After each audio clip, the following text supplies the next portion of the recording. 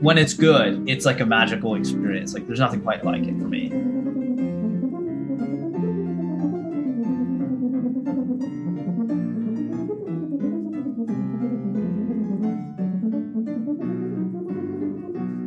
I really want to expand how average people perceive the arts in this country, and specifically as that pertains to like the value people place in arts education. That's Kunal Tiwari. He's a student at Indiana University now, but he grew up in Birmingham, Alabama. He went to high school with Walker Burroughs and the Mutton Chops. His hair inspired the Mutton Chops name and logo. Kunal studied euphonium with Demondre Thurman in high school, and Demondre is now Kunal's major professor at IU.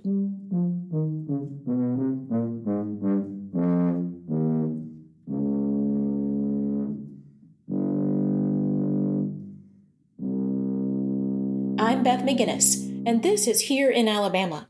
I spoke with Kunal over Zoom in the spring of 2021. He told me how he had switched majors at IU. Then he immediately started talking about serving others through music. They have a specific program. It's called a Bachelor of Science with an Outside Field. And it's like where you do mainly music courses with like a small concentration in another thing. And about a year and a half into my degree, like I think it was 2019 sometime, I took a few arts administration courses.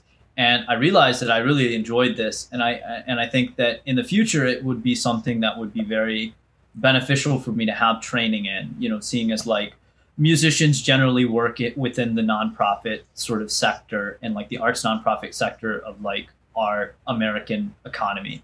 And I found out that I had enough credits, thankfully, from AP tests in high school that I could easily do a degree in both euphonium and in arts administration within 4 years. And so, yeah, that's sort of how I ended up switching those things around. I mean, I still pretty much had the same course. I'm studying the same things with the same people. I've just kind of switched it around in a way that I will end up with 2 degrees after this 4 years than just 1. They always say 2 is better than 1. Well, actually, I don't know if anybody says that. Maybe not. I grew up in a very, I would say, musical area. Birmingham was a very musical area, and especially like Vestavia Hills. There's a lot of like strong musical culture there, like a very well-funded band program, choirs, and the arts are in general like very well-funded. And that is true for a lot of different public school systems or private school systems with higher sort of socioeconomic status. But that isn't true for everybody in this country. And like, you know, just a few miles away from where I grew up, there are a lot of people who don't have the same opportunities that I did.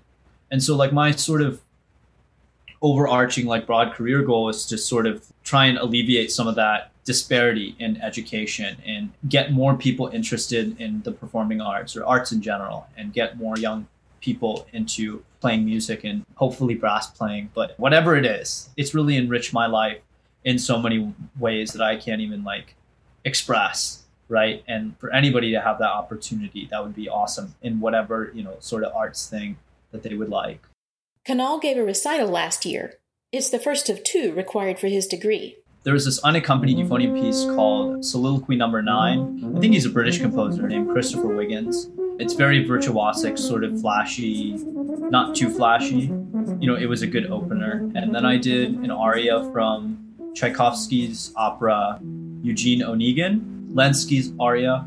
It's pretty dense. It's like he's sort of confronting his mortality, and he's like lamenting that he can't be with this woman who he loves. And it's very poignant, very like introspective. He's about to fight his best friend who he like drifted apart with, and now they're fighting. And then I did the trombone concerto by Derek Bourgeois. He's another British composer. It's a very, very dense, it's probably I would say like the euphonium equivalent of like an oboist's like Mozart concerto. It's like the quintessential example of a concerto in like the forms are very like textbook. Like the first movement is textbook sonata allegro form. The second one is like some sort of binary form. And then the last movement is like a 100%, it's like a rondo. And everything is like, you know, this like sort of neo-romantic classical sort of spin on it. That's really cool. Let me help with some of the musical terms Canal used. A concerto is a piece for solo instrument with orchestra or band. Often a concerto has 3 separate parts called movements. You might have heard about the convention not to clap between movements, only at the end of the whole concerto. This applies to a symphony or a sonata too. The movements each have standard forms. Canal said the Bourgeois concerto follows these forms in textbook style. Sonata Allegro form is typical for first movements. It's a fast opener with a dramatic arc. I tell my students there's a first act, a second act, and a third act in sonata form. Canal said the second movement is in binary form. You probably guessed what that means, 2 parts. Rondo form is typical for the last movement of a concerto. The word rondo sounds like round because this form keeps coming back around to the same theme. And then I finished with a brass quintet piece by Leonard Bernstein called the Dance Suite. It's just 5 different sort of sketches of different dances. He wrote it for a bunch of his choreographer friends in New York, the dancers. I think it was the last thing he wrote, one of the last things he wrote before he died. Did you have to write program notes or give spoken program notes for this recital? No, I didn't have to do anything, but I tried to do as much research on these pieces as I could, because I think just sort of knowing about, I don't know, playing any piece of music, if you know more about why it was written and who did this person write it for, you can kind of have a better understanding of what you have to play and like what you need to play. Like, you know, if you just take, I don't know, like a Bach violin sonata and you take off his name and you take off everything from it, you don't know what you're playing or anything really. Like, you know, just knowing that sort of context is really important, I think, to like playing music and whether it's required or not. Yeah, well, you definitely seem like you've done your homework. Not only did Canal do his homework, he just defended my entire field of musicology.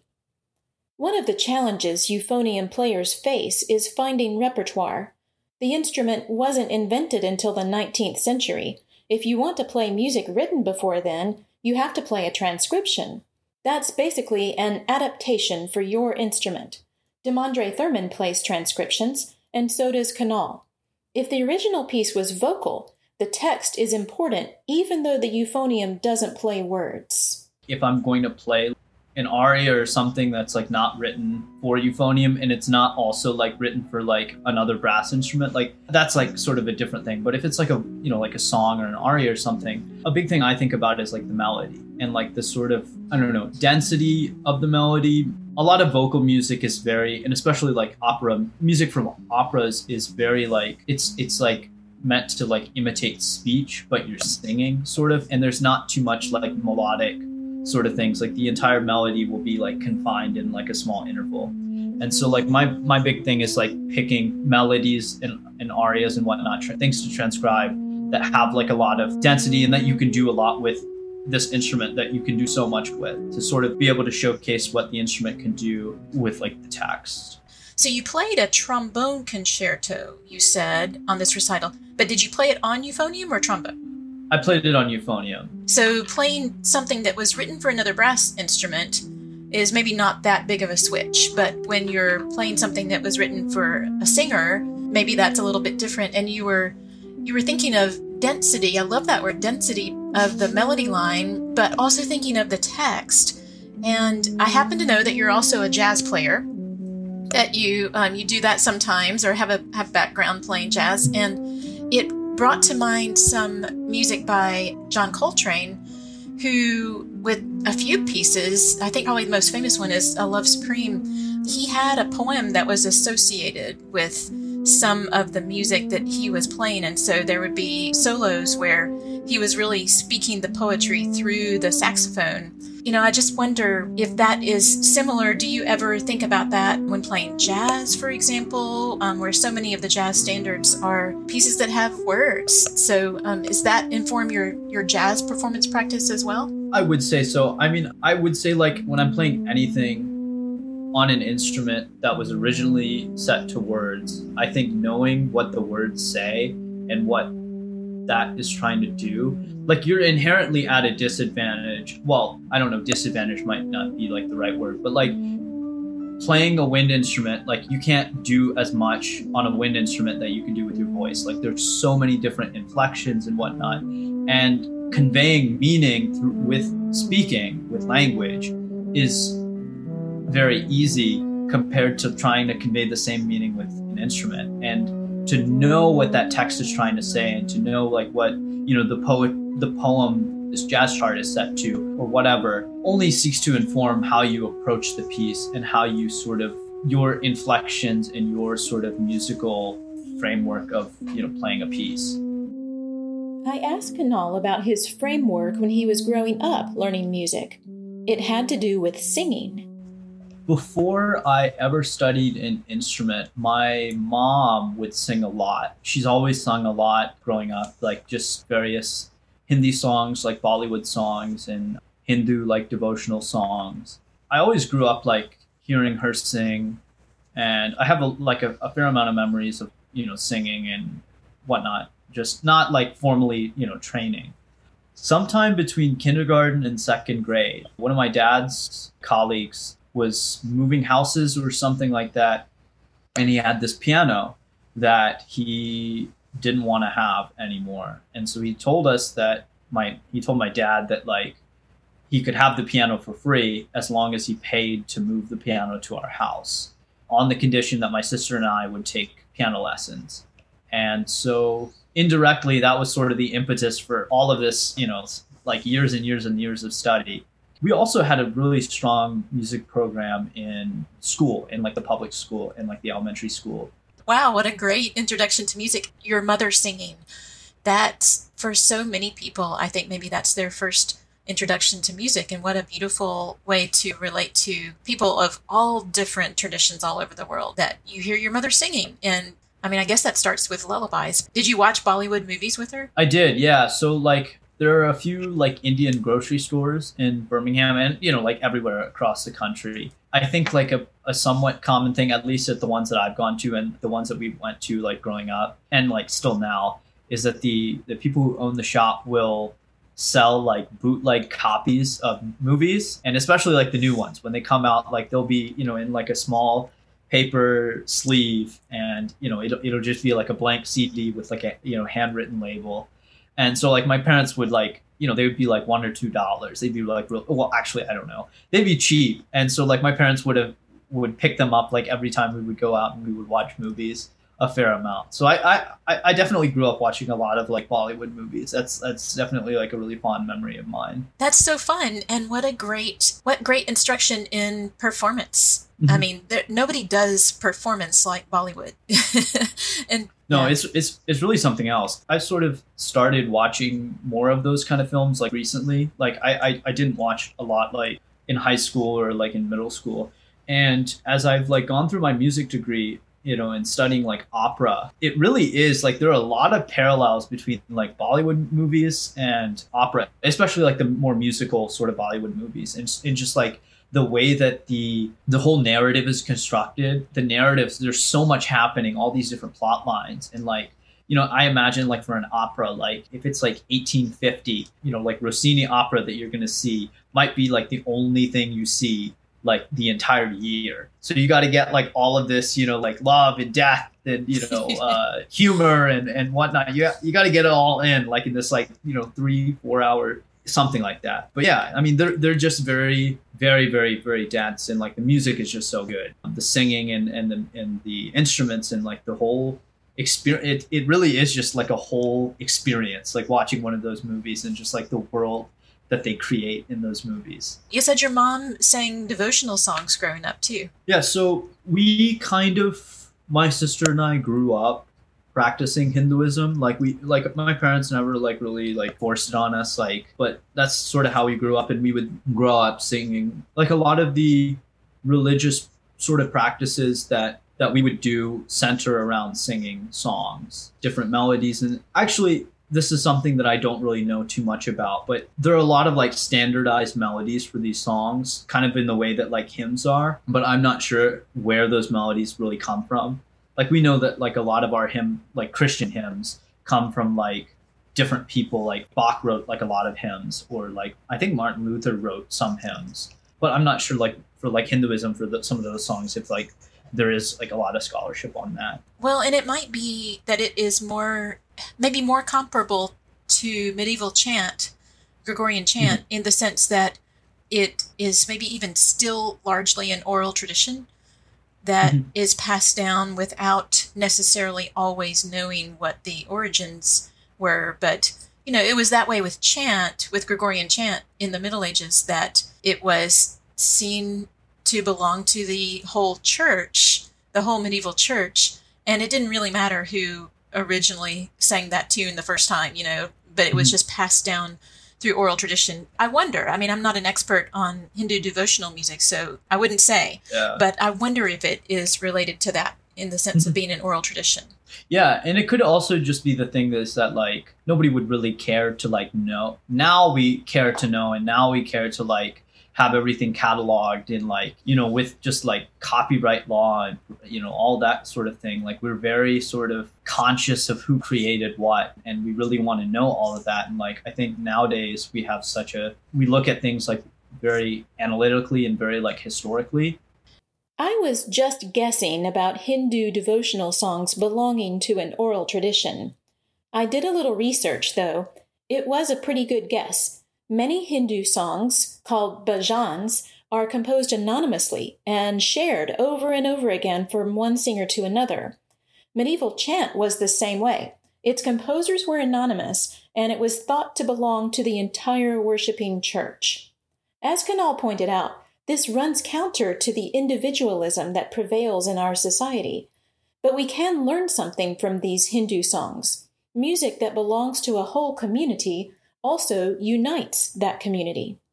One of the places Kunal found community growing up was in school band. They had like petting zoo, I would say, something like that, like where, you know, everybody like goes around and they try the different instruments. And I mean, I wish I could tell you I like knew why. I you know, like specifically I gravitated towards low brass or euphonium, really. It's kind of just like a blur. I remember I was between trombone and euphonium. I mean, like I knew like percussion was out. Like that was just like not something, you know, like I could never do that. Like, you know, like I pick up the sticks and then I just didn't like any of the other woodwinds. Like I thought it was too complicated. Like all the different buttons and all the different keys and like having to use both of your hands, like, you know, at the same time. And I saw like the trumpet and like the euphonium and the trombone and tuba, and they were like 3 valves, 4 valves. That's cool. I can work with that. I think tuba was too low. I thought it was just like kind of like not my favorite thing. And then so I started on euphonium. I do remember Miss Bain, the band director, tried to convince me to play trombone or said that like I should maybe think about playing trombone because I would have to do it like later on for something. I don't know. This could just be something I made up at some point. You know, just sticking with the memory. You may have needed a trombone player. Maybe. I started playing trombone in 8th grade then, and so I've just kept it up since then. At this point, I've been playing both instruments for just about the same amount of time. So, of course, you know, my son, William, and when he did that instrument petting zoo, I think he really was struck by the beautiful sound of the euphonium, which, of course, is what euphonium means. And I think it really, just the beautiful sound of it spoke to him.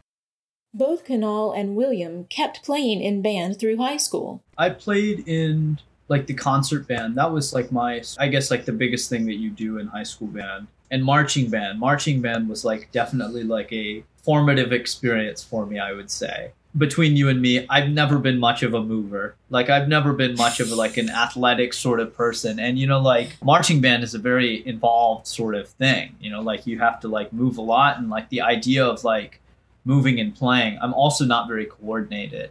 That was like certainly a huge learning curve for me. But I really, really liked band and like just the opportunity to play with so many different people and like be a part of like something. Like Mr. Horton, the band director, would always say, you know, he had like his list of sort of like isms, like things that he would always say. I remember one of them was something along the lines of like, this is one thing where you're part of something that's larger than yourself. You're like a part of this giant organic sort of thing, like, you know, being in a band, marching band, jazz band, whatever, as producing this one sort of unified sound. And I always thought that was like the coolest thing ever. I mean, I still do. Like that's like I love playing like solo, like with myself, but playing with other people is like really, when it's good, it's like a magical experience. Like there's nothing quite like it for me. Making music with other people can be a magical experience. For Kunal, playing with the Mutton Chops was right up there with the most magical experiences. The Mutton Chops. Oh my gosh. You won Battle of the Bands one time, right? Yeah, it was like, that was like the most money I've ever had in like my hands at one point. It's like $1,000. That was like, that day was like one of the best days of my entire life. The entire experience of that day was like awesome. Not just because of that. Like I remember in the morning I went strawberry picking up in like Chilton County, and then we went and got hot dogs downtown at Gus's Hot Dogs. It's on 4th Avenue. It's like the best hot dog you'll ever eat. It was incredible. And then we won the Battle of the Bands, and I had $1,000 in my hand. Incredible day. But yeah, that was really fun. So what did you all do with the $1,000? We had like made merchandise, like t-shirts, and we put it towards some of it to that. We divvied up a little bit for each of us to have.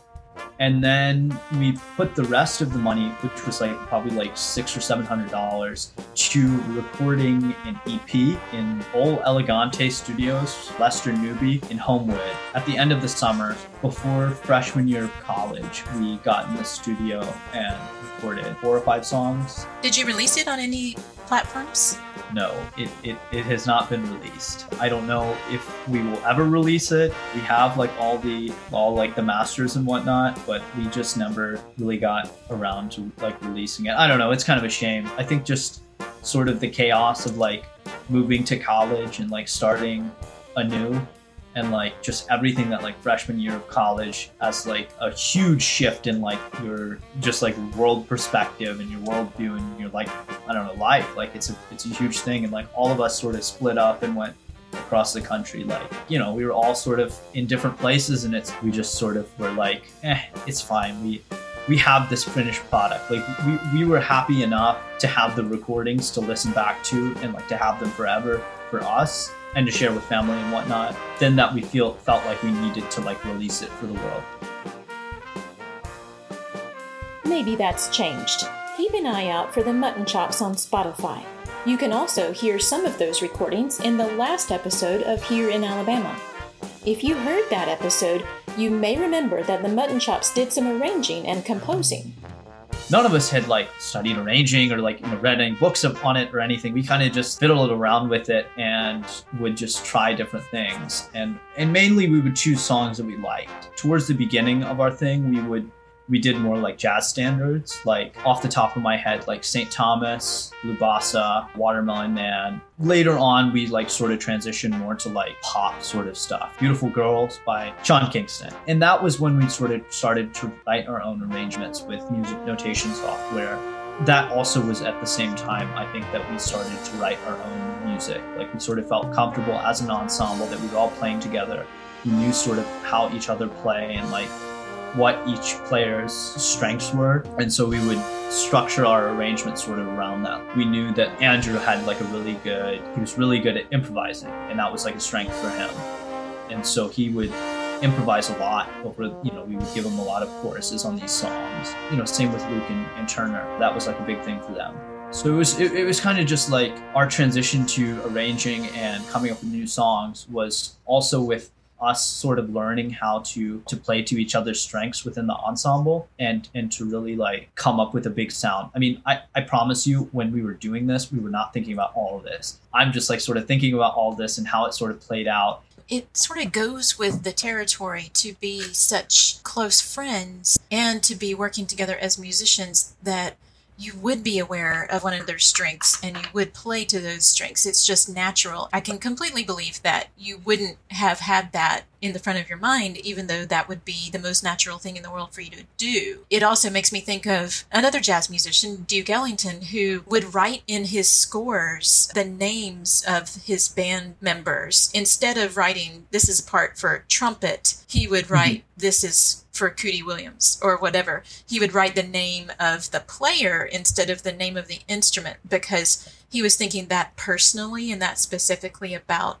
the parts that he was writing. And it sounds like that's sort of what you were doing instinctively. Yeah, absolutely. And I would say it's carry on even to now. I mean, I'm not playing with any of these guys anymore, but in college, like in music school, I've pursued a lot of different chamber music groups. And a big part of like how I like to pick music is to pick music that would suit the ensemble and like what everybody likes to play, what the players like strengths are, like what players do really well. I had a tuba euphonium quartet where both of the tubists were phenomenal, but one of them has like this wonderful low range. Like in his low range, you know, he's really into like folk music and a lot of like wedding band music and like brass band sort of stuff, and like that characteristic like bass line, like sousaphone sort of playing as a strength for him. So we picked pieces that like play to that strength and that like really get everybody to show off what they're best at, while also sort of learning how to like, you know, just play better. The Mutton Chops played to the strengths of each individual in the band. As a student at Indiana University, Kunal is still developing his unique musical voice. He's doing that by paying attention to other musicians. You mentioned Demondre Thurman. He's like my euphonium professor at IU.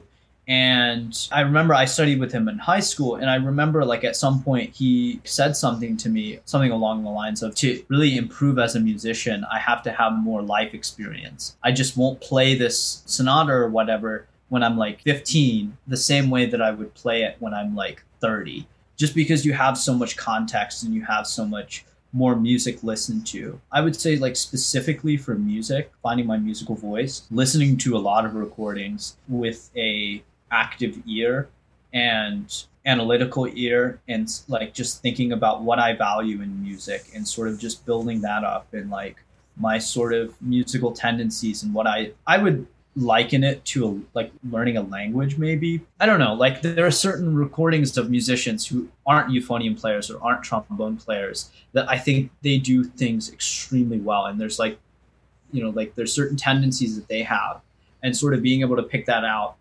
and pull that into like my own playing has been really influential. So I'm like the summation of like so many other musicians before me. Another big thing of just like developing as a person, consuming other media, like reading, has been pretty impactful for me, I think, in just figuring out who I am as a person, my perspective on the world, and just how I like see things and how I act day to day has been really influenced, I think, by a lot of the things that I've read. You know, just like thinking of myself as like sort of a sponge, and like there's so much media and there's so many things and people who I've had the opportunity to like work with, and you know, like movies to watch and books to read and music to listen to, and sort of just trying to like pick apart those things and synthesize them into like who I want to be. And like I'm at the age where I can kind of do that, and I can also know what I'm doing. I can also like think about these things more analytically and whatnot. I mean, I'm sure like 5-10 years from now I'm going to be saying something completely different maybe, but you know, it's just what happens like as you grow older. Like I couldn't be saying this like right now when I was like 15. I was just like wiping the snot off my nose, and, you know, playing the trombone in jazz band. I don't know, Kunal. I knew you when you were 15, and I think you were doing a little bit more than that. I wanted to know more about what Kunal values in music. Concurrently with my study of euphonium and trombone, I've been taking voice lessons for the past year. That's sort of like a new thing for me, and that's sort of given me a new perspective on like how phrasing works. And like that's like if we're using music as a, you know, like a language, like if we're continuing that metaphor, phrases are sort of the sentences of this like language thing, and sort of really being attuned to how one paces like what you're trying to say musically. I think like having a clear idea, like just like the idea of having a clear idea of what you want to say musically is very, very important. That comes with what we were talking about earlier, which is like the historical background to the music. It goes also with not just like the textbook, this person lived from this year to this year, and they wrote this piece while they were living in this place, and they wrote this piece while their wife was in, you know, hospice care. Or I don't know. I'm just kind of spitballing. But it also goes into like getting into other people's musical styles, right? Like for a person who plays mostly Western classical, Western art music, you know, knowing really like the ins and outs of like Mozart's style whether or not I play a lot of Mozart, knowing that as gives me context to how I approach a piece that might be similar to Mozart. And it gives you a frame of reference. And so I would say like a big thing I value in music is sort of context, right? It is sort of just knowing with whatever I'm playing, right? Like nothing exists in a vacuum. A lot of music, specifically Western art music, is written with the context of the music that precedes it, because the people who wrote that music grew up playing other people's music. Like Mahler studied with Bruckner. It's sort of like this just descending pedigree. Composers grew up playing other people's works. They know other people's works and they were familiar with them. And so for me, like just knowing that context and having a better grasp of what any music is trying to do is really important. In terms of my music, something I really value is my sound. For any instrument, like your voice or the trombone or euphonium or whatever, really, that's really like one of the only unique parts about your playing. I'm sure if you play back like Demandre's podcast, it's gonna like be very similar, because like so many of these ideas are things that he's like sort of instilled in me and like in the years of us studying together. But like like just your unique sound is like really something I value, and having something that's interesting and beautiful and that I can describe it in so many different ways is really important. I would say actually like all this like rambling distilled in one point, I think having a sound musically that you can describe in many ways that aren't just something generic, like beautiful, is really important to me. And it's really one of my goals as a musician, to have a sound that can be so many different things, that can be like jolly or playful or introspective. Like obviously the type of music I play showcases that. But like at the core, just like having a sound that is very well thought out and very well curated based on all this context and all this music I've listened to is really important to me. Kunal kept returning to the theme of community. You really can't get far without working with other people and being able to work with other people, even if you don't necessarily like them a lot. So like it shows up more in like who I play with and the types of things that I do. Like the Mutton Chops wouldn't have been any degree of successful if we didn't have that rapport with each other, and if we didn't like each other as people first before musicians. Of course, when you go to like a professional orchestra or a band or something, that's a little less important, because you're kind of treating the music as more of a commodity, like that you're like like you're a unit that's going to fit in this orchestra and there are numbers behind you, like right, like you're going to get this salary, and that is more serious. Also, just like a sort of global thing for me is just like, which definitely goes hand in hand with music, is to sort of try and learn as much, take my ego out of learning. I mean, it's definitely something that has grown easier with age, I would say, but like being open to new ideas. I would say like outside of music, this pops up a lot in like literature and like reading.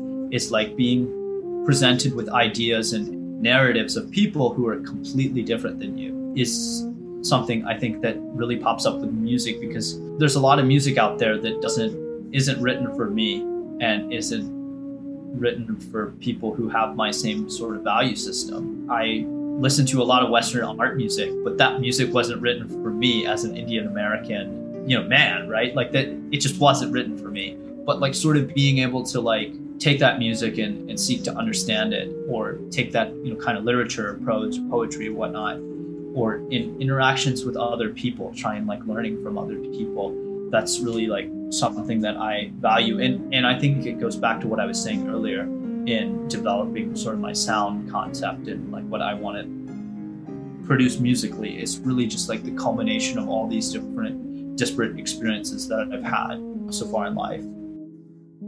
I wanted to know what Kunal had been reading lately. I've been reading these stories by Jorge Luis Borges. He's a Argentinian writer from the most of like the 20th century. These short stories are all like very condensed, and they're like vignettes into different people's experiences. I really enjoy them. I mean, they're all very, very, very dense and complex, and they really like present a lot of different things, like ideas and philosophies and whatnot. A big thing is about like these in particular is that they get me going down different rabbit holes of other things to like research. Like there's a lot of, well, maybe not in this book, but in like a lot of the other books that I've read, there are like a lot of stories about monks and in South America and like the missions, very, very like Jesuits, like very, very old sort of things, and the church and the presence of the church. And I think it's like really, really fascinating. But like before like I started reading Borges and another, I believe he's Chilean, Roberto Bolaño, over the summer. And before I had read that, I didn't have that perspective at all. Like I had never like thought about like, what a Jesuit monk in Argentina, what their life would be like and what their perspective would be like and how that happens, like, or like what sort of experiences did these people have? Obviously, a lot of this stuff is fiction. Most of it's fiction. I really only gravitate towards fiction. Maybe I should read more nonfiction, but I really like just these. I really like stories and I really like narratives. I like fiction too, Kunal, and so I don't blame you at all. And maybe you'll have a chance to explore some of the music that is part of those cultures as well, like Argentinian tango or something like that. Actually, it's funny you mentioned that. I'm playing a piece right now that's, well, it's by a composer who's a student at IU. He's a euphonium student, but he is also a successful composer for low brass. And he wrote this piece that's inspired by tango, Argentinian tango music, that is like unaccompanied euphonium piece. It's pretty cool. So yeah, I actually have been interacting with these, these things that I've been reading. And a big thing also is playing and arranging chant, like I would say more like Renaissance chant and choral music for euphonium and trombone, and trying to play those with other people. A lot of that like medieval Renaissance vocal music turns out to lay really well on brass, and I played a lot of that kind of stuff. Remember, euphonium players often play music that predates their instrument. And so it is pretty cool, like in retrospect, to see how like the stuff that I've like read interacts with the stuff I've played musically, and I've sort of gotten to these places completely independent of each other, right? Like, like with some of these medieval and Renaissance things, I'll just be playing in like brass choir, and that's just the piece that one of the conductors chose. Or one of these, people in these stories will mention choir or something like that. So now that you've sort of drawn me to like thinking about this, it's just like a really cool intersection. Oh, I think so, definitely. So it's the conductor of the brass choir who's picking out the medieval and Renaissance music. Actually, Demandre conducts the brass choir here, and so we've done a little bit of that. But his assistant conductor is one of the master's wind conducting students. His name is Daniel Johnson, and so he's picked, I think, more of these earlier choral pieces. Mm-hmm. Well, some of these low brass instruments sound so vocal. I can really see how that would work, how that repertoire would work well. Well, I told you I had 2 final questions, and so this is my last one, and it's a throwback. So, the name of the mutton chops. Tell me how that came about. That's a good question. So, in high school, when the group was coming up, I had really long hair, like past my shoulders. It was like something, and I also had a mustache and a beard at times, but I had like big mutton chops. I don't know exactly how we decided on it. I know I said earlier that we like a lot of like our influences, like a group, came from the group The Lucky Chops. I honestly don't think that was like we didn't think about that at all. I think we just thought it would be funny. Mutton chops, because I have mutton chops. I like to think that I was like more of like the face of the group at times, especially in performances, like, speaking for whatnot, and like singing some of the stuff. So yeah, I guess we all kind of just agreed that mutton chops was the thing. And then like our logo, like that was on our t-shirts that we had made, was like my sideburns and my mustache. That was like, inspired by me. So yeah, no, it was pretty cool. I have to say that the other band members back you up on that story. They all agree that about the name, but also that I think they also see you as the face of the mutton chops. So I think they would have supported you on that. Yeah, like I'm just thinking, like, like going to what the other people in the band have said, like, you know, if some of the stuff I might just not be remembering right, and you know, we could fact check it all, you know. And oh no, I think your stories corroborate one another pretty well, so nobody's in any danger here of. Yeah, you know, and then I might get canceled for something. No, I'm just no, I don't think you're gonna get canceled. You're not gonna get canceled. Well. Just kidding. What Kunal has been talking about is actually the opposite of cancel culture. Kunal, Walker, the Mutton Chops, and Demondre Thurman all have unique individual voices, but they didn't develop those voices in isolation. They've honed their voices in vibrant communities, shaped them through strong friendships. They've absorbed what their mothers sang and what their band directors taught. They've learned the language of music by listening.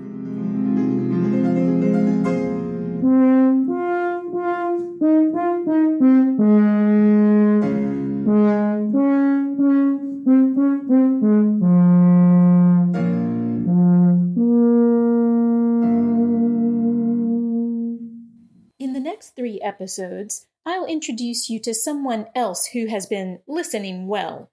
Chloe Smith is a PhD student in musicology at Yale University. Last year, she wrote a master's thesis on how Birmingham-based musicians participated through their music in the discourses of the civil rights struggle. Chloe sat down with me this past spring and told me about her research. Chloe helped me understand both music and civil rights in a new way. I look forward to sharing our conversation with you. The music you heard in this episode was from Kunal Tewari's junior recital at Indiana University. If you would like to hear more of it, search YouTube for Kunal Tewari's Junior Euphonium Recital. That's KUNALTIWARI.